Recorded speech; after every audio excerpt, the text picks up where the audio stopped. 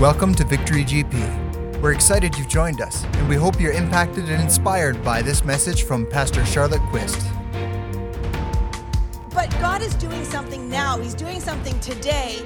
He's doing something this morning that's preparing us, that's moving us forward, that there's a continuous flow in Him. And I've been thinking a lot about, I love following through the chronology of the Bible, especially the New Testament, and we've just come through Easter, and we've just come through the celebration of the death and the resurrection of Christ, and we talked about the ascension of Christ and how He's seated in heavenly places, and He's coming again, and all of that stuff. But there's this passage in the beginning of the book of Acts that is not necessarily my topic tonight, but it's this thing that God's been stirring up in my heart. And it's the mix between what is God's part and what is our part. What is God's timetable and what is our timetable? How much do we actually have control over? And today we're going to be talking about love wins. Love is this core thing that we're going to lean into. And in this passage in Acts chapter 2, again, just an add-on, so we might not have it upstairs. But Acts chapter 2 starts off and it says, when the day of Pentecost had fully come. And it starts out there, when the day of Pentecost had fully come. What that means is that there was this day, there was this timeline, there was this thing that was supposed to happen that was God set. It was God's time. When the day of Pentecost had fully come. Who decided when Pentecost would be? Who decided when the Holy Spirit would move? Who decided when that would? It was totally God. There was a certain timetable on God's agenda that He was lining up with. He had an assignment for that day, for that time, when the day of Pentecost had fully come. And then it says they were all with one accord in one place. And I've been part of different unity events for 20 plus years. Love them passionately. I really think we maybe need to start doing some stuff again that's bringing the city together.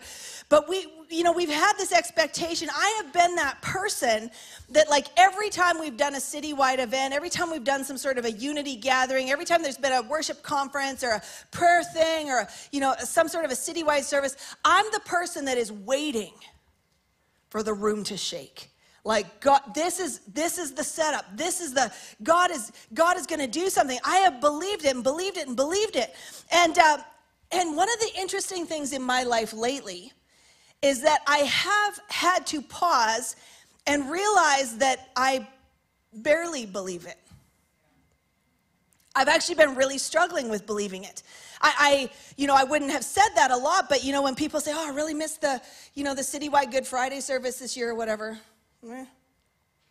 We did them for 20 years, And the reason is because of this. When the day of Pentecost had fully come, they were all with one accord in one place. They were all with one accord in one place. And I realized that for the first time ever, I actually never thought that would be that difficult. That they were all with one accord in one place. What that means is they had the same heart and the same mind. They had the same focus, the same drive. I always thought it was easy because you know what? It's relatively easy to plan events. It's not simple. It takes a lot of work. It takes a lot of organization. It takes a lot of administration. But it's relatively simple to plan an event. It is not simple to have everybody in one accord. And we have seen in this past year more than ever how difficult it is, how easily we're baited out of one accord, how easily we're pulled in other directions. And I was thinking about this, this constant pressure that must have been on the early apostles and the early disciples, this constant pressure when Jesus had said, "Now, I'm going to leave. You can't come with me yet, but you need to stay in Jerusalem until the Holy Spirit has come upon you." Okay. But there's this gap of time where Jesus is gone, the Holy Spirit hasn't yet come, Jerusalem's in an uproar, obviously the temple had been shaken, the veil had been torn, the service within the temple, within the Jewish tradition obviously had been disrupted, the city was in an uproar politically, there was pressure, there was people being killed and crucified all the time, Jesus wasn't the only one, and they are waiting. For how long? Jesus didn't say anything. Can you imagine? Like we know that the word tells us that there was at one time 500 people saw Jesus in the flesh. So there was a lot more than the 120 that ended up staying in the upper room. Only 120 stuck it out. Only 120 could come into that place of agreement. Only 120 actually could lay down their own wishes, their own needs. Can you imagine day 4, 5, 6, nothing's happening. We're together. It's getting tiresome. It's getting scary. We don't know what to do. My business needs my attention. My family needs my attention. My marriage needs my attention. I can't sit here forever. I have a life to do. And you kind of just know that because Peter had screwed up several times before, that everybody was probably asking him, like, seriously, did he tell you and you have forgotten? Or were you talking over him when he was trying to give instructions? Because it would be really helpful to know how long we're going to be here. What's this going to look like? You know that there would be the temptation to be like, well, maybe we're in the wrong place. Did anybody know? Is there an exact spot in Jerusalem that we're supposed to be? What exactly are we waiting for? It would have been so tempting to turn on each other. And evidently, many just left. So I'm looking at this lately, and I just feel this pull on the inside that I feel like God is giving us this little bit of a wake-up call. And we've been talking lately about struggle and pressure and, all the really great stuff, endurance. But today we're talking about love. And love wins every time. And we're going to get into the hows of that.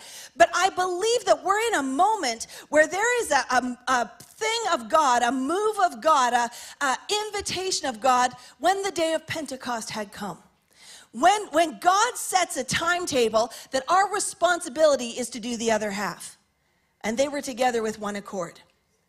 Meaning they had to choose to lay down their own stuff, lay down their own rights, lay down their own wishes, lay down their own timetables. They had to choose something in order to pursue him. And I believe right now we're in this moment where there's been this pull to be focused on so many other things. And God is calling us into this place of invitation where he's the thing. The one heart, the one mind, the one accord, it's about him. It's just about him. It says, going further, when the day of Pentecost had fully come, they were all with one accord in one place. And suddenly there came a sound from heaven, as of a rushing mighty wind, and it filled the whole house where they were sitting.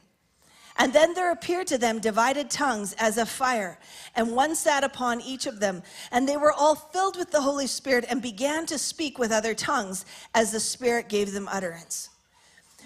Sentence 1, God's plan.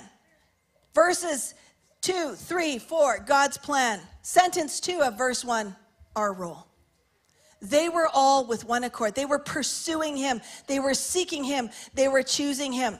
And so as we're looking at our current life situation, I'm like, I have believed for unity events, and it's not about events, but I believe that we can come together, that the body of Christ can come together, that we can pursue God with one heart and one mind. And I've never thought it was so impossible until this year.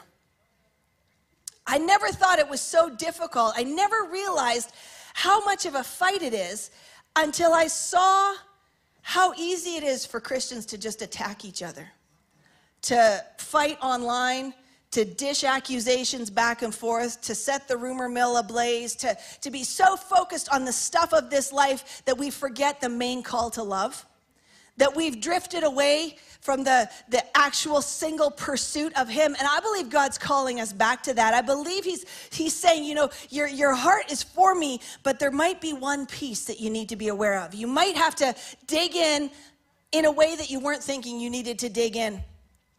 John 15 is one of these passages. It's in the beginning, 15, 16, 17 of the book of John, is about basically Jesus' last word in the Testament. It's his last things that he says. It shifts us from the place where he's having the Last Supper with his disciples, and it ends with them moving towards the Garden of Gethsemane just before he's crucified.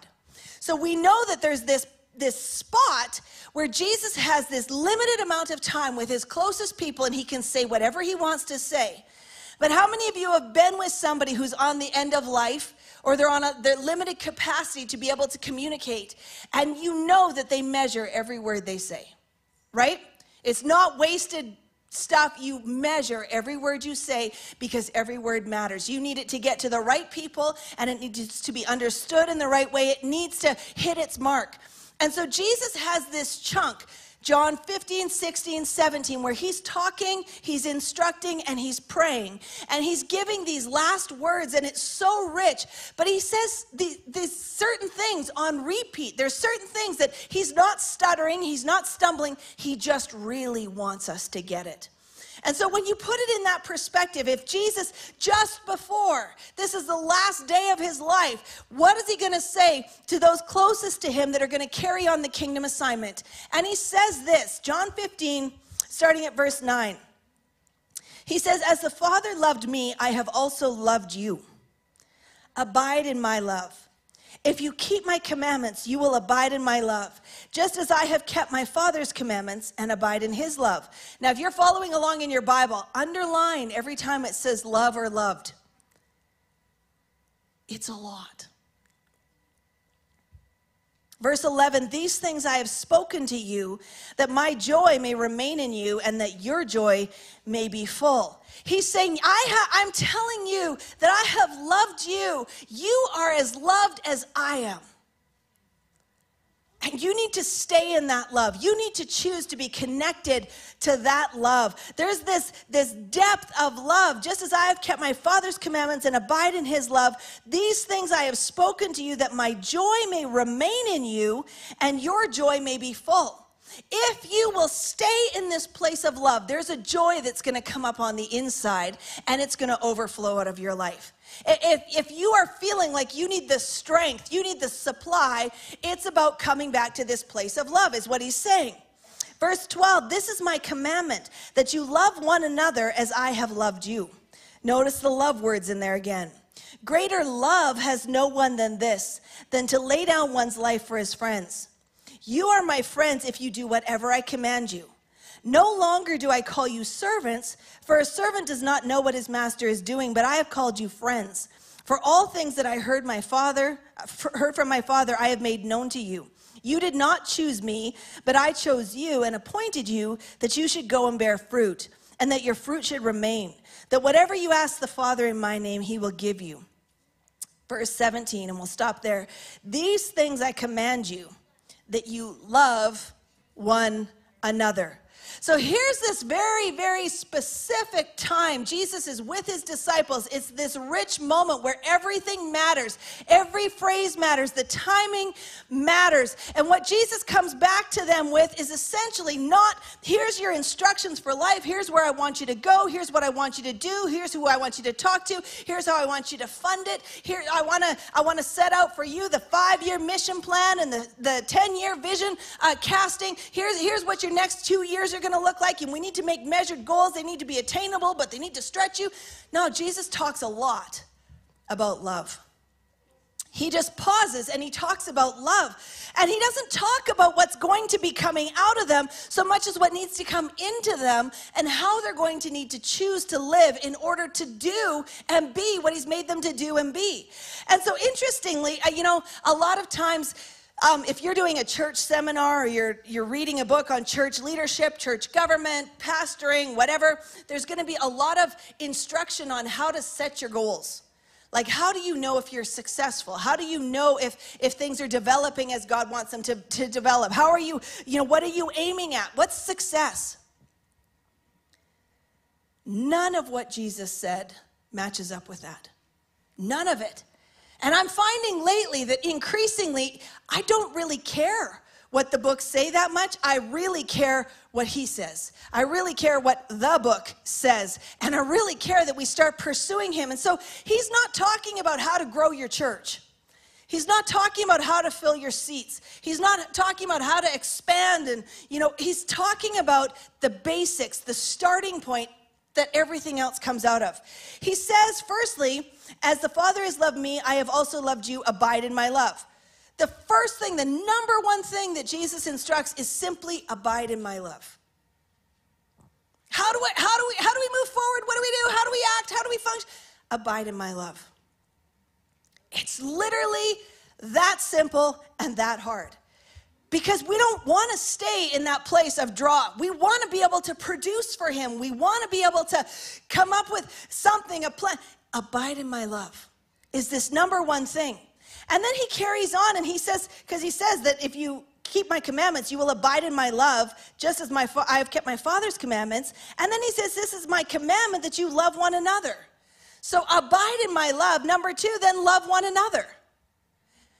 It's interesting because, he's not talking about general society. He's not saying love people. I know it's shocking. He's saying love each other. He's talking to his disciples. He is saying that within my family, within my body, you have to love each other. You have to love me and abide in my love and love one another. This shouldn't be that hard, but how many of you know how easy it is when you've had a stressful day at work, maybe a stressful week at work, and you can maintain game face all day long, you do what you need to do, and you come home, and how easy is it to lose it at home? How easy is it on the closest person to you to release the venom of life? To release what you've experienced from the day, the hurts, the brokenness, the offenses, the issues, the upsets. It is so easy for us to pick up the junk of life and dump it on those that matter most to us. And we do the same thing in the church. It's so easy for us to hold ourselves together publicly, but when we come together, game on. And so Jesus is saying, before the church ever started, before there was ever one church, abide in my love, love one another, and then bear fruit. The bearing fruit is a product more than it's an instruction. It's a byproduct of what happens if the first two are in place. The word tells us that he's the one who produces. We cannot pop out fruit. We cannot produce anything. We can fake it for a little while. We can be, we've had this incredible wave with everybody, developing their online technologies and everything. Do you know if we post things just right, if we put just the right tags on stuff, if we produce them in and put them on the right platforms, we can maneuver a crowd. We can fill seats. We can get views. And we can be absent of the Spirit of God doing it. So Jesus says the best way is to abide in his love, choose to love one another, and then bear the fruit. Specifically, verse 16, you did not choose me, but I chose you and appointed you that you should go and bear fruit, and that your fruit should remain, that whatever you ask the Father in my name, he may give you. And again, these things I command you, that you love one another. This word abide means to stay, remain, or be present. So it means to purposefully stay in his love. It means to put a draw on and to live from his love. So number one, that first priority is putting a draw on him. The second priority is choosing to love one another. The family of faith, the body of Christ, the body of believers. There has been so much garbage. I know I'm not the only one who sees it online and everywhere, where there has been attacking of other churches and other believers, and they know better, and I'm offended by them, and I can't believe they would say this, do this, believe that. And it is sick, and it is bait of Satan. It is something that we cannot have if we are going to experience the fullness of what God's got for us. We have to be the kind of people that when the day of Pentecost has come, or when the day of God's visitation in this place has come, that we are together with one accord. That love is the anthem here, that love is the nature here. John 13:34, specifically again, Jesus said, a new commandment I give you, that you love one another as I have loved you, that you also love one another. By this, all will know that you are my disciples, if you have love one for another. He did not say, go out and tell everybody you're my disciple and try and win over some converts. The instruction of Jesus was love one another. And when other people see that, they're going to know. They're going to know the truth. They're going to hear. They're going to come in, and there will be a byproduct of fruit that happens. There's something that comes out of this place of love. The product is the cause and effect kind of thing. When love is present, there is fruit that comes out, and it's good fruit. It's fruit that will last. John 17:20-23, this is the passage where Jesus he's just been instructing, he's been telling the disciples this, chapter 15-17, so rich. And then he shifts into prayer. Have you ever wondered what Jesus prayed for you? Did he pray for you? We say all the time, God sees us, he knows us as individuals. He does, and he prayed for us. He prayed for you and me. He says, I do not pray for these alone, but also for those who will believe in me through their word. In other words, what we see in the Bible, as the word spread, as there was the expansion of Christianity, as there was the expansion of the faith, Jesus was praying for us. And what did he pray? This is John 17, verse 21. That they all may be one, as you, Father, are in me and I in you. That they may be one in us. Again, that the world may believe that you sent me. And the glory which you gave them, I have given to them, that they may be one just as we are one. I in them and you in me, that they may be perfect in one. That the world may know that you have sent me and have loved them as you have loved me. Keeping in mind, this is Jesus' last hours. Do you see the repetition? When you're like leaving your house in charge with somebody and you say, okay, this is where this is how you turn the water off. This is who you call if there's an emergency. This is how this works. This is when they come and they need to be paid for mowing the lawn or whatever. This is where the money is. Now, do you have that? I've written it out. I've left it on the counter. If there's any questions, you can call me, but if you're repeating it, it's because it's important, right? Jesus repeats over and over and over again, they are loved. Let them know the love. Let them choose to live the love with one another. And when the world sees the love that they're carrying, they're going to want it. And this is going to increase the kingdom. Our goal, our command, our commission by Jesus is radical love. It seems so obvious, but when we look at this and we can see that all this is going on and around us right now, and we can see how the world is right now, it is becoming increasingly clear to me that there have been bait bombs set off all over the place for the church. That the enemy knows that the strategies of heaven that Jesus put out in order to bear fruit, in order to advance the kingdom, in order to see transformation, they are hinged on love. So the best bait for the church is to set up opportunities to walk away from love. To set up opportunities that whatever it is, whatever little thing we can bite into, it's for us. It's the thing that's going to stop us from loving, and it's going to compress what God wants to do on us. If we are abiding in him, we're putting a draw on him, and we choose to pour out love to one another, there's a natural product of the Spirit of God that changes the atmosphere around us. But if we pull from the self and we try to love people, we're putting out garbage. And my picture on that is we've got probably a lot of you do too, one of those rain barrels, that collects water and whatever. And on the bottom is a tap that you can hook a garden hose up to. And supposedly it's, all fresh water and whatever. But it's like the least fresh water ever. Have you ever noticed, like you turn it on and some weird green slime comes out the bottom and you're like, what died in this thing? Like, this is disgusting. There's a smell that kind of shows up by like mid-July that you're like, what is that? And then, like my way of thinking is like we should bleach that, but then that would kill the grass and whatever drinks the water, and so that's not. But something nasty comes out. Now you hook the hose up to a fresh water tap, and there is good water that comes out all the time.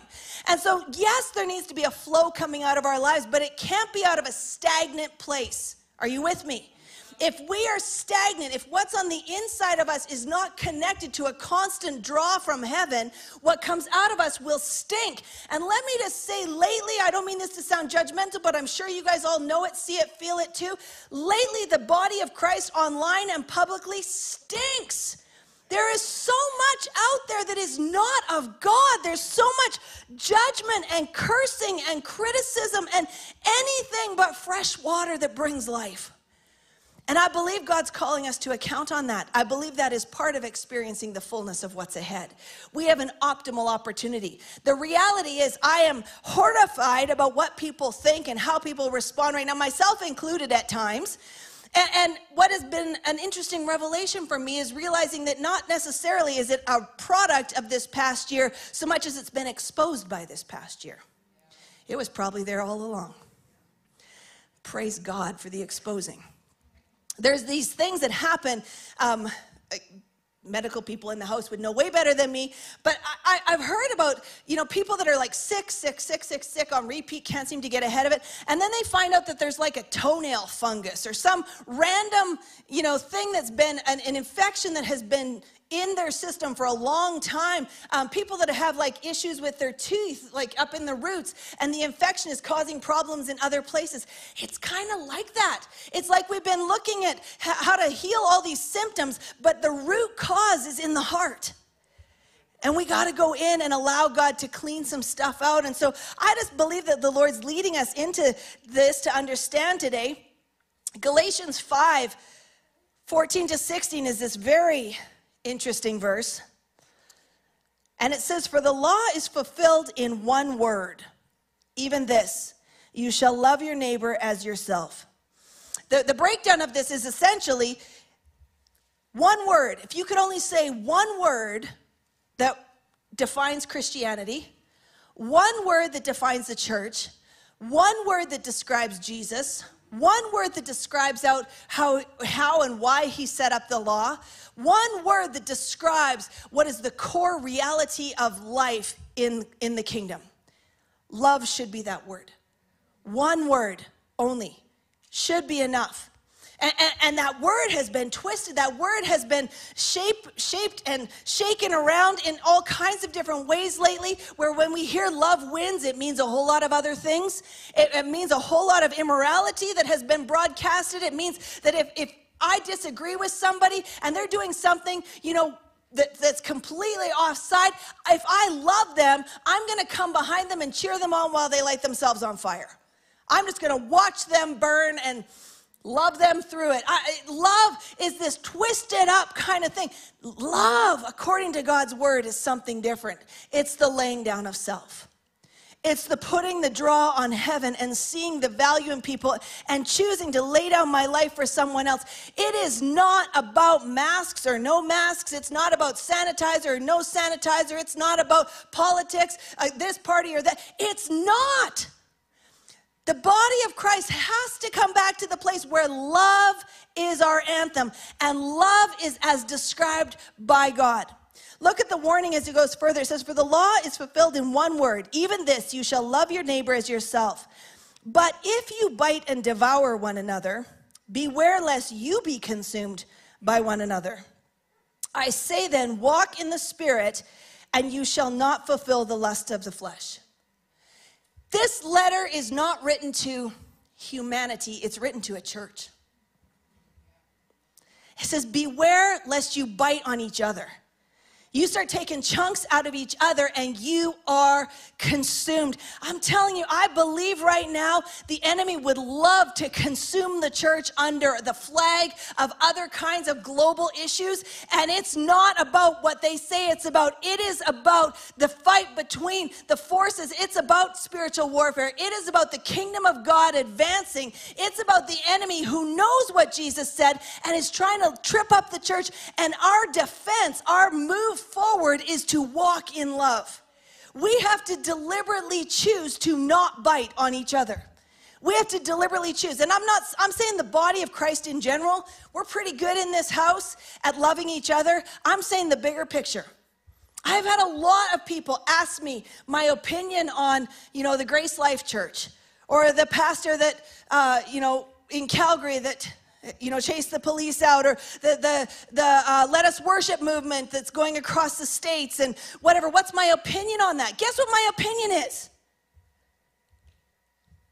It is totally not my business. It's not my business. I have a brother, a sister, brothers and sisters in Christ who say that they are doing what God has instructed them to do. My job is to love them, not necessarily, I don't have to agree with anybody. I can love them, and I can make sure that I do not take bites out of them. I can make sure that I am not consuming another member of the body of Christ. I can make sure that I am checking my speech, and I am not calling down different groups and different organizations because they think or express differently than me. I would love it if people who think that we do things totally wrong here would actually ask me why. There are reasons for every decision that we've made. There is a background founded on prayer, founded on the word, and I can defend what it is God's called me to do. I can't defend what God's called anybody else to do. But if you love me, honor God by honoring me. And keep your mouth shut.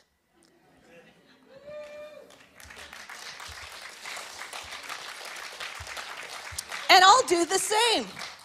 I found myself yesterday just realizing as I'm preparing, and it's like, man, this is just annoying. Like that we have just stuff that we're working through, and we're 14 months into planning services and, whatever that are so awkward. And it just hit me as I'm preparing. And I'm ashamed to say for the first time, it actually hit me that, man, every other pastor and worship leader I know is feeling the same thing today. And I just started texting around and messaging around going, I know it's been hard. It's worth it. Keep going. I should have been doing that 14 months ago. It's very hard. It's very difficult. And what has happened is we've all managed to find our way to our own separate corners. And divided, we fall. United, we stand. They were all with one accord in one place, and the Spirit fell. It's not about a geographical location. It's a state of the heart. Right? It's the place God wants us to live and be and choose to function in. I've had people say, there's, this group that's doing this, it's an offense to the body of Christ. Only if you choose to let it to be.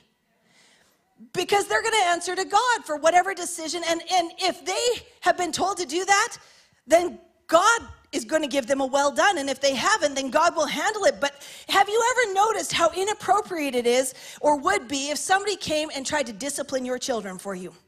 Somebody comes and spanks your kid. You don't take that kindly. You take that to the RCMP and you file charges. God's kids are God's kids. They're not mine.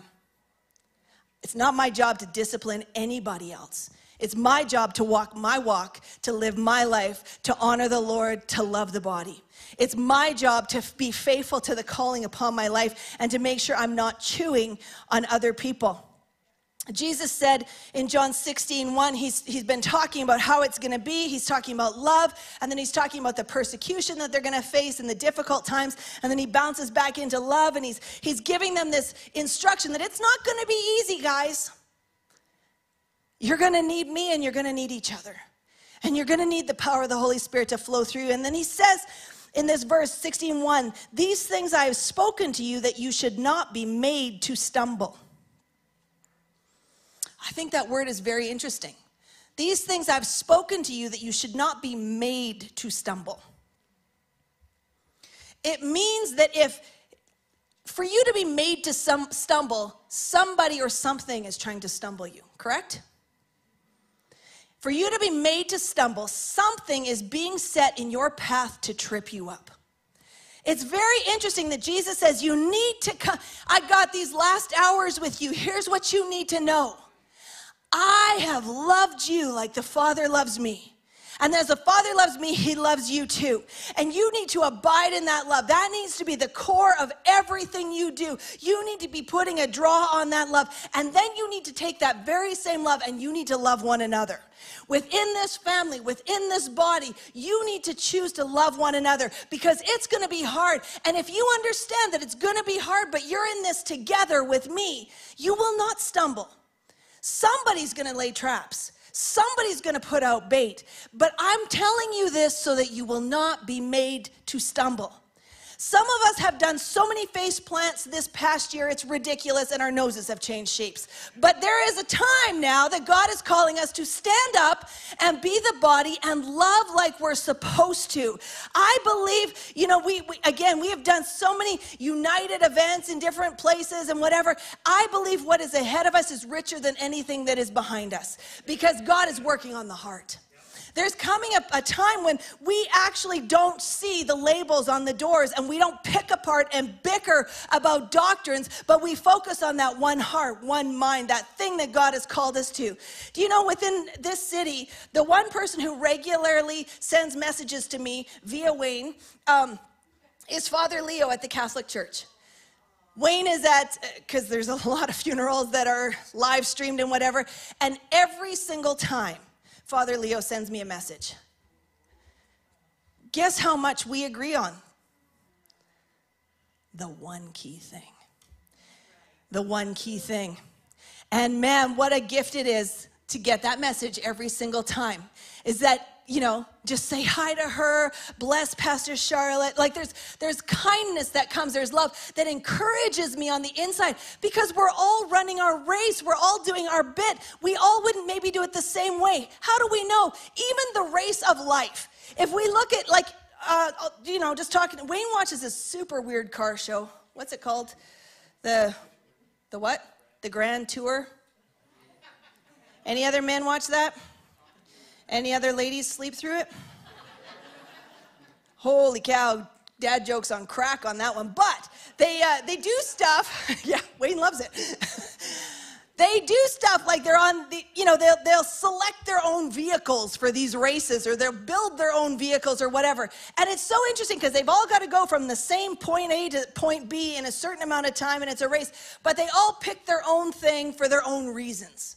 They've all got what they like and what they don't like, and what fits for them and what they feel comfortable in and what they don't feel comfortable in.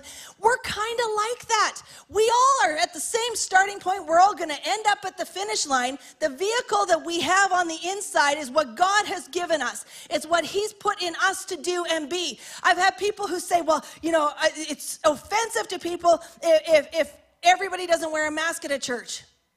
Okay. But I also know that there are people who it's very difficult for them health-wise, emotional-wise to do so. Whatever. I'm not going to debate it. I'm going to do what God asked me to do. I'm going to run my race. I'm going to live my life. I'm going to lead the way God is calling me to lead. And we as a house, we're not looking for public opinion. We're looking for the instructions of heaven. Amen. And that's the best we can do. We don't know what else to do. And every other church, every other part of the body is exactly the same. They just are trying to do the best that they can do with the instructions that God has given them. So I want to just real quick navigate through 4 baits that we want to walk past and make sure that we don't bite into. You guys all know that every kind of, animal or different thing needs a different bait or a different trap or a different snare or whatever. So not everybody's going to be the same, but everybody is baitable. Everybody has a place that we're more likely than in another way to lean in, and we need to understand that there is an enemy that absolutely wants you to stumble. He absolutely wants to destroy the church. Why? This is literally meant to be the church's finest hour. It truly is. But the bait is out there. So the number 1 bait is distraction. Distraction. And we all know the phrase, you can't see the forest for the trees. It's that thing where the stuff right in front of you has your attention so much you can't even imagine where you're going anymore. You've lost focus, you've lost perspective because there's something right in front of you all the time. The actual definition of the breakdown of the phrase, forest for the trees, is so caught up in the immediate crisis that we lose sight of the real goal. We're so caught up in the immediate crisis that we lose sight of the real goal, the real issues, the real assignment, the big picture. God has a big picture that goes beyond 2021. Whether here on the earth or on the other side, he's got a long-term plan, and we're part of it. And if we get so caught up on the distractions of this life, we will miss it. 2 Timothy 2:4 says, "You therefore must endure hardship as a good soldier of Jesus Christ. No one engaged in warfare entangles himself with the affairs of this life, that he may please him who enlisted him as a soldier." This is the thing, is that there's a race to run. There's a life to live. There's a God that we serve. And so we can't afford to get snagged up in every little thing. And yet, I'm sure you're all experiencing it too. It's this continuous flood of, would you sign this petition? Would you fill out this survey? What are your opinions on this? What are your thoughts on that? Have you seen this video? Do you know the controversy around this? Why are you doing what you're doing? What's your reasoning for that? Would you talk to my family member because they don't understand? Whew. That's so far from abide in me. Love one another. Bear the fruit. Isn't it? It's tempting. It's very tempting to have an opinion. I mean, we do want to make sure that we use our democratic processes and we vote when it's time to vote and we write the letters that are necessary to write so our voice is heard, but it cannot consume us. We've got an assignment, and the assignment is love. The second bait that's out there, and this is the big one, is disconnection. Disconnection. Oh, it's tempting. And it's been implemented in some places legally. Physically, we have to fight. Disconnection falls into two camps. It's disconnection with God and disconnection with other believers. Disconnection with God, Jude verse 20 and 21 says, "But you, beloved, building yourselves up on your most holy faith, praying in the Holy Spirit, keep yourselves in the love of God, looking for the mercy of our Lord Jesus Christ unto eternal life." I love how this puts the onus back on us. But you, beloved, keep yourselves in the love of God. I don't know if I'm feeling the love of God. I don't know if I'm experiencing the love of God. Keep yourselves in the love of God. It's our job. If we're not feeling like there's anything loving coming out of us right now, the problem is guaranteed to be the source. We're obviously pouring out of that cesspool of self that gets damaged by life and it gets hurt along the way. I was thinking about, Wayne and I were talking this week, back in the day, I was that kid. I was the one that at 13, 14, 15, 16 years old was weeping at the altar because I believed that Jesus could come any second. I just wanted to worship him no matter what. I remember I can feel it. You know those moments that are like alive to you, and if you go back in the memory, you can smell it almost, you can taste it. My moments are in the presence of God. I remember early on when I was a new worship pastor in this house, and I didn't know what I was doing at all. There were days when Wayne would come home from work and I was still in my pajamas sitting at the piano because I'd been worshiping all day long and just weeping in the presence of God because it's so good, it's so good. And you know what happened? Church crap. Honestly. You find out that God is one thing, church is something else. Sometimes people are problems. Am I the only one? Some of y'all are offended right now because I said crap. But honestly, as a 13-year-old, God is able. Miracles could happen. Jesus loves everybody. Why wouldn't everybody want God? As a 15-year-old, I'm going to go to the nations. I'm going to preach all over the world. I'm going to see people come out of wheelchairs. I'm going to see miracles and signs and wonders.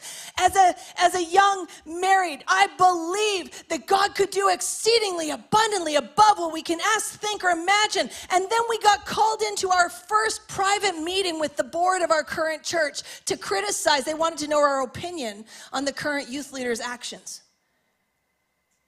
And it was the first time I ever thought, church sucks. multiple different AGMs and meetings and fights and splits over the course of time. And it's easy to become disconnected. Because we start with disconnecting from people, but because God loves people, because we're all one body, we end up disconnecting from him. And it doesn't feel quite the same anymore. I believe that there's something changing. I just want to say, if you haven't been part of the church's meetings here, we had a fantastic AGM on Monday night, and it was awesome and full of the Spirit of God. And there's no fighting, and there's no picking, and praise the Lord for that. But I believe God is calling us to choose to love one another. So it's the deciding to keep myself in the love of God. It's deciding that moment, that those feelings that I can feel, smell, taste in the presence of God, I can have them again today. And I do now. But there were some gaps, and they're always connected to offense. They're always connected to betrayal. They're always connected to some place of brokenness in the church. But he's coming back for a bride who is spotless, without wrinkle, and the bride has made herself ready. This is what we get to do. And so we keep ourselves in that love. The Passion Translation says, but you, my delightfully loved friends, constantly and progressively build yourselves up on the foundation of your most holy faith by praying every moment in the Spirit. Fasten your hearts to the love of God and receive the mercy of our Lord Jesus Christ, who gives us eternal life. And then it says in Hebrews 10:24 and 25, and let us consider one another in order to stir up love and good works. And just parking there for a minute, let us consider one another in order to stir up love and good works. Let us not consider how I feel about it. Let me not consider how this is affecting me. Let me not consider how long it's been since I felt like somebody did something for me. Let me consider one another. It's an action, it's a choice, it's a decision that we make. The draw that we receive from heaven as we're abiding in him is totally dependent on how much suck we put on it. We either put no draw at all and it stays stagnant, or we have a continuous draw on him that we're ready to release. And we consider one another in order to stir up love and good works. That's about seeing the best in people. It's calling them into life, calling them into action, choosing to pursue them, choosing to see what is in them, choosing to look at the giftings, the callings, the abilities, the personality. It's choosing to bring out the best. And then it says, not forsaking the assembling of ourselves together, as is the manner of some, but exhorting one another, and so much more as you see the day approaching. Now, let me just say, I think Pastor Brad prayed it already in this service, but we have been blessed in this province because we're not having to break the law to actually gather. We have added services today. We'll have 3. So we're doing that. But there are some provinces, even in our nation, that can't physically gather right now. I don't believe that's right, but the point is, it doesn't change the fact that we can assemble ourselves together. It just doesn't look the same way as it used to or will again in the future. We can't say, because it's not how I like it, I won't assemble, I won't gather. If I have to do it on Zoom, I have to do it on text, I have to do it on email, I have to do it on FaceTime, I have to do it on the phone, heaven forbid, an actual voice call. I will assemble together with somebody and I will sow into their lives. I will bless them. I will pull out the good things of God that are in them, because I need to exhort them. They need to exhort me even more as we see the day approaching. So the instructions that are tucked in there is consider one another, stir up love and good works, get together and exhort one another, bless one another, encourage one another, build one another up. With the amount of toxic garbage that you find out there in the world, don't you imagine that would be incredibly attractive? Man, that place just loves each other. Those people are so happy. My sister, my friend, was so depressed and so down and so caught under it. And man, the church rallied around her and pulled her in, and she's just a totally different person. Can you imagine if those are the testimonies that are coming out of the body of Christ? That's what we're supposed to look like right now. So we watch out for consuming one another and instead do this. Number 3 is discouragement. I've switched from numbers to letters and letters to numbers. C is discouragement. Discouragement is probably one of the biggest one that's hitting leaders right now. Discouragement comes from unmet expectations or disappointment in situations or people. And so it's one of the things that comes when the world blew up in March last year and everybody had to decide their response. Much of what happened with the church drifting away was people being disappointed in how their leaders handled things, or how the body of Christ handled things, or how their friends or family members handled things. I can't believe that you think that. I can't believe that you believe that. Why wouldn't you do this? I literally, I've had people come and say, well, with everything that's going on in the province, like, how can we protest? Will you open the church? Like, have you not been here for the last 11 months? Because we've been open.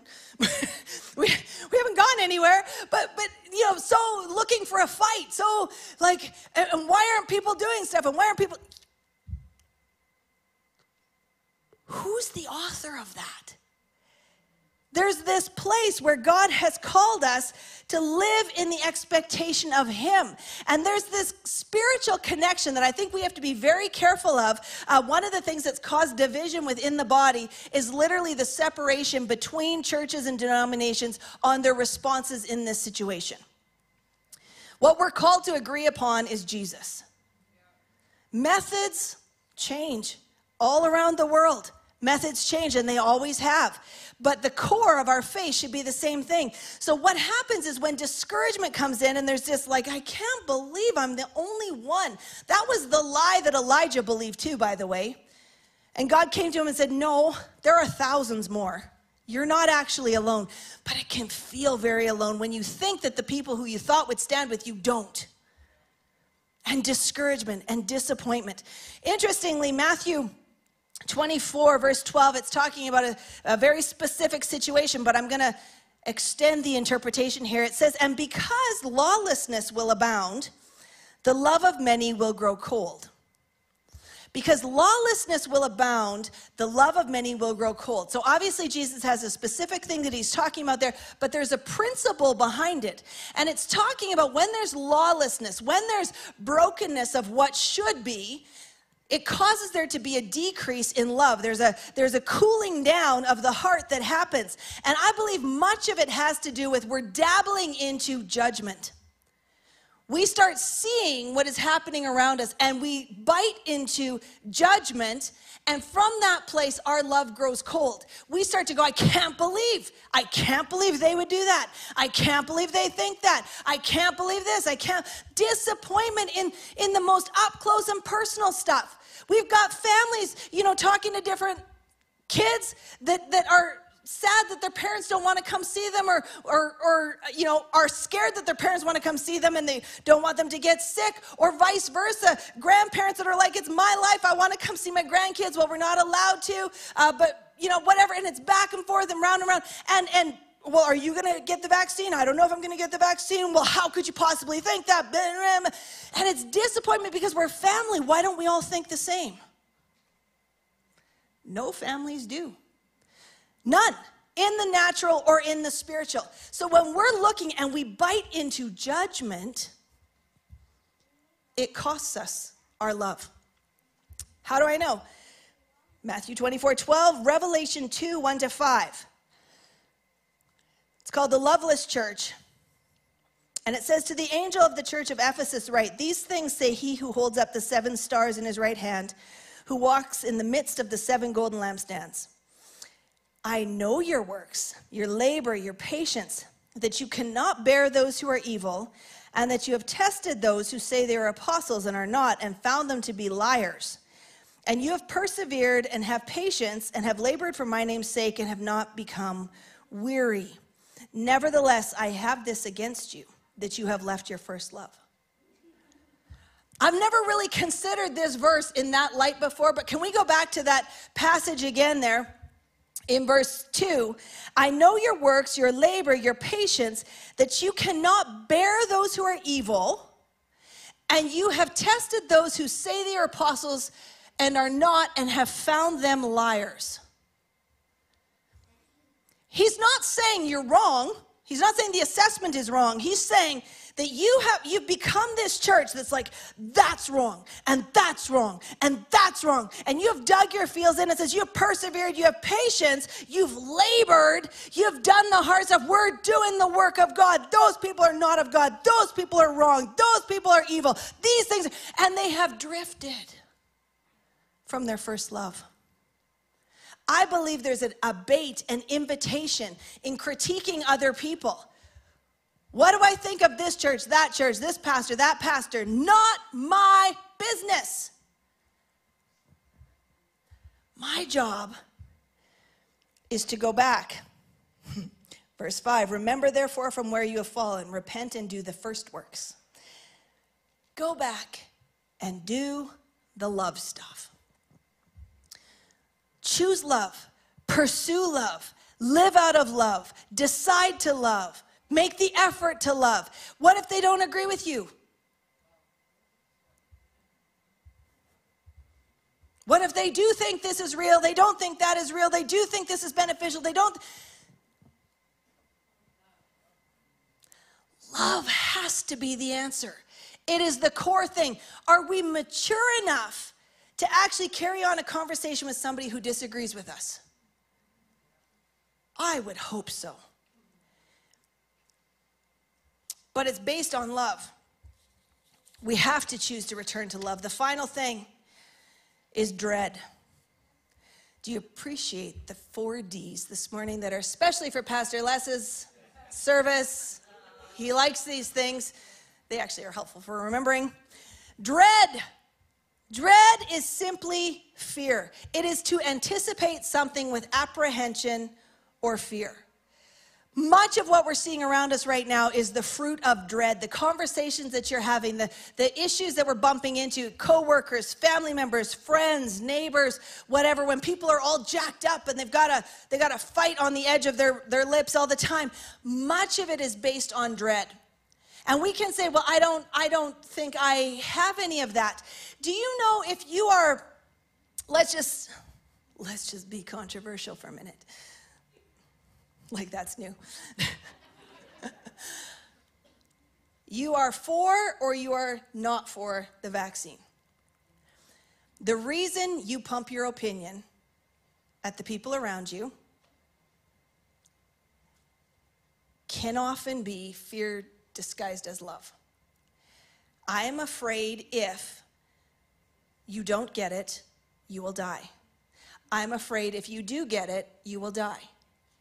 I am concerned long term that I will lose you. So that fear is motivating me to push this down your throat whether you want it or not. And we have to pause and go, there is ample access to information. People can make their own decisions, but I can love you regardless.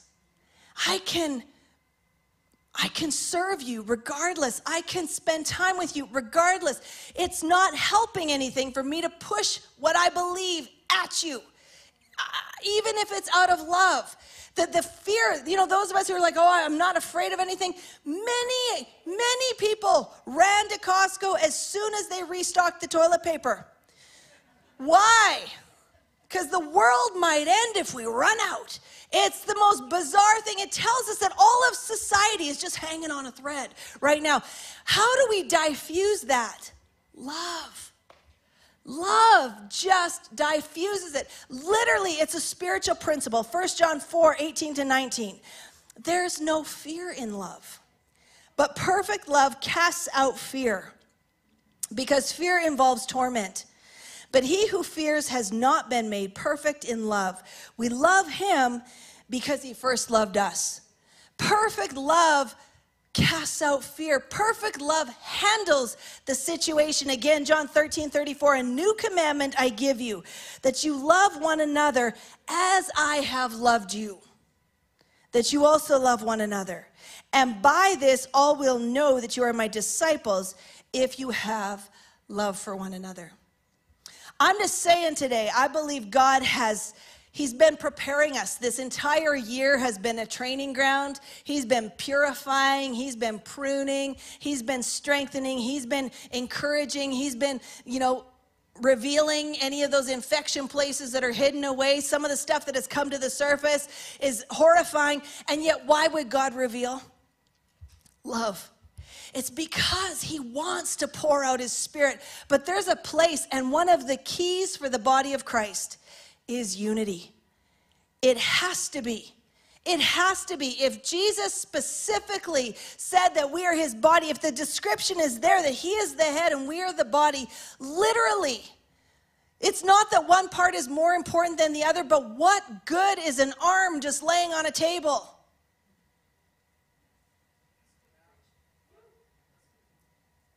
It might be a really right arm. The righteous right hand.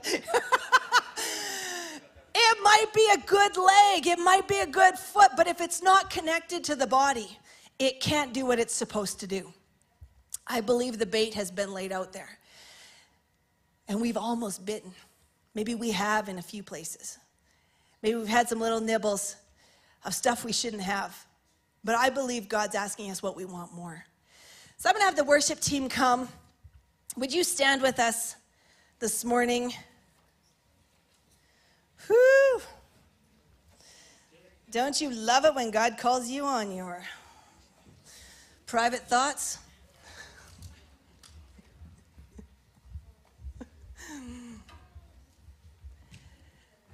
1 Corinthians 13 gives us a description of what this should look like. If God provides it and we simply deliver it, then this is possible. Correct?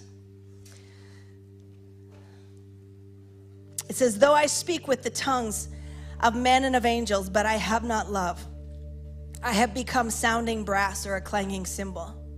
And though I have the gift of prophecy and understand all mysteries and all knowledge, and though I have all faith so that I could remove mountains, but have not love, I am nothing. And though I bestow all my goods to feed the poor, and though I give my body to be burned, but have not love, it profits me nothing. Love suffers long and it is kind. Love does not envy. Love does not parade itself. It's not puffed up. It does not behave rudely. Love does not seek its own, and love is not provoked.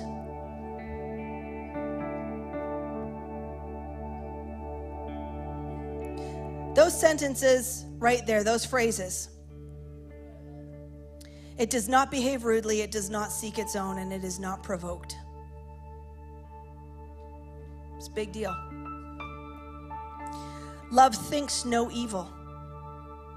Why would they do that? Believe the best.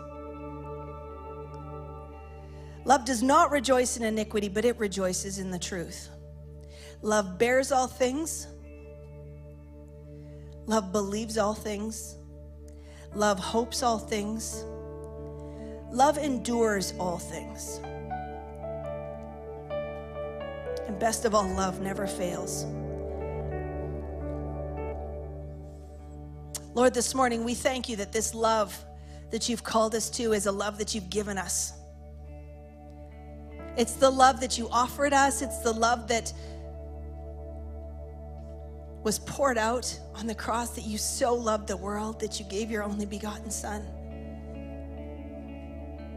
That you have loved us with an everlasting love, that while we were yet sinners, you died for us, because there is no greater love than to lay down your life for another.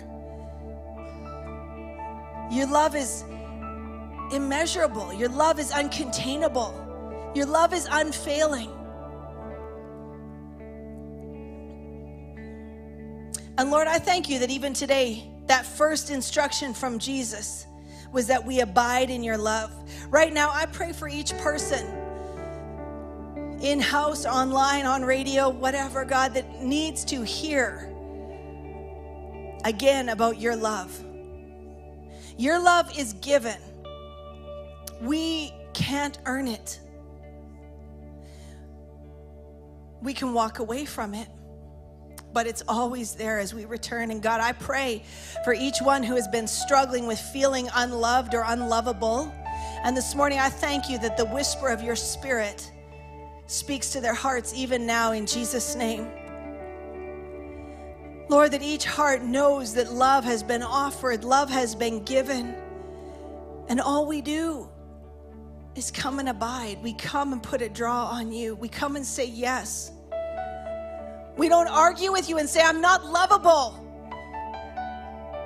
We receive the love, God. And we love you because you love us first. So God, I pray that those waves of love would just wash over each person. And Lord, as you've called us to love one another, Lord, we know even today there's been discouragement, there's been distractions, there's been fear, there's been stuff that has risen up, there's been hurts and disappointments and disillusionment, God. We've been damaged and we've caused damage. We found out that people are in process, and people in process are dangerous sometimes.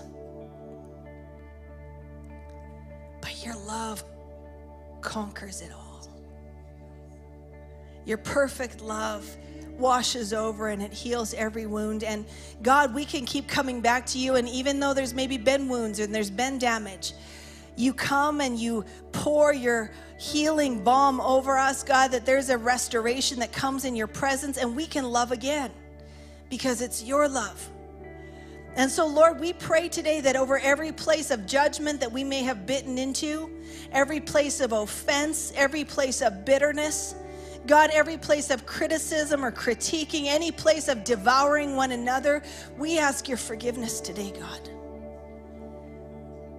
We ask your forgiveness, and we say like King David did, search me, O God, and know my heart, and see if there is any wicked way, and lead me on the path everlasting. God, we want to be right before you. We want to live in this kind of love.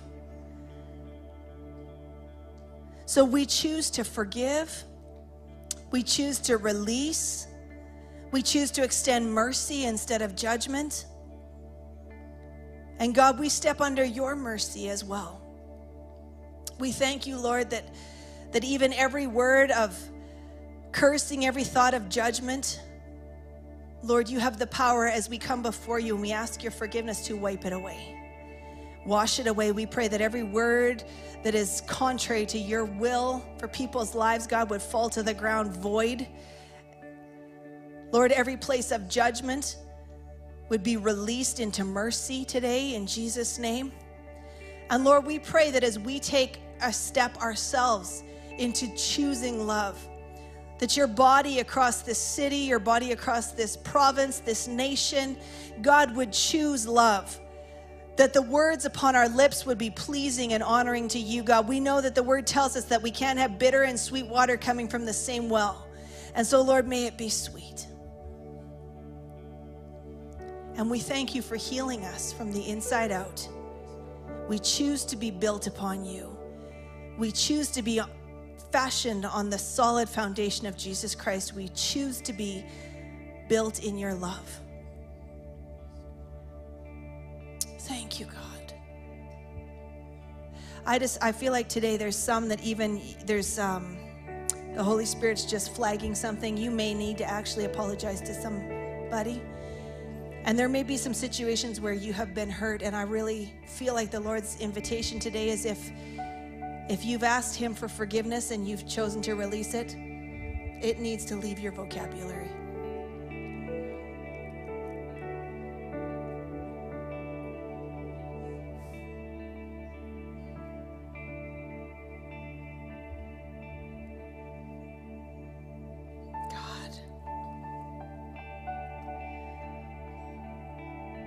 Let your love wash over. Let your love wash over.